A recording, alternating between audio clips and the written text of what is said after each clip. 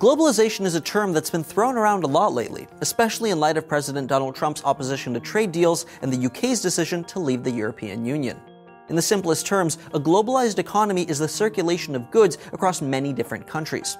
At your local grocery store, you can likely purchase tea from India, mangoes from Brazil, figs from Turkey, or coffee from Ethiopia, all in the same place. Manufactured goods like a t-shirt have likely already charted multiple oceans before making it to retail shelves, and that's all thanks to globalization. And it's a great system for the consumer. It means low prices, greater variety, and an all-around higher standard of living. To understand how globalization works, many economists still point to one of humanity's first endeavors in international trade, the Silk Road. The Silk Road wasn't the beginning of trade, but it did expand it exponentially. In the centuries leading up to the formation of the Silk Road, civilizations remained largely isolated due to geographical boundaries and fear of the unknown.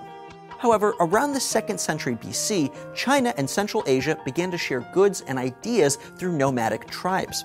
This eventually expanded into a complex network of land and sea trade routes, stretching from the Mediterranean to India and even to Southeast Asia. A slew of different goods were transported along the Silk Road, but the most common was, unsurprisingly, silk. This material had a huge effect on every society that came in contact with it. China had a complete monopoly on silk, as they were the only people who knew how to make it. So when the material was introduced to the Roman elite, who loved it for its lightness, demand skyrocketed. As the market grew, more and more working-class Chinese people moved into silk production. Like modern globalization, the Silk Road also ushered in a merging of languages, religions, and cultures. Along with goods like spices and textiles, merchants from India brought Buddhism to China and Japan, where it remains a dominant religion today. Nomads from Arabia brought Islam to South Asia, paving the way for the religion's influence in Malaysia, Indonesia, and other modern states. In fact, many historians argue that the greatest impact of the Silk Road was not the spread of products, but the spread of ideas. The Silk Road was hugely beneficial for early civilizations. It meant greater overall wealth, rapid advancements in art and technology, and increasing diplomacy among early world powers. However, today, some argue that globalization has gone too far. An interconnected economy often means a loss of cultural distinctiveness, along with traditions and even languages.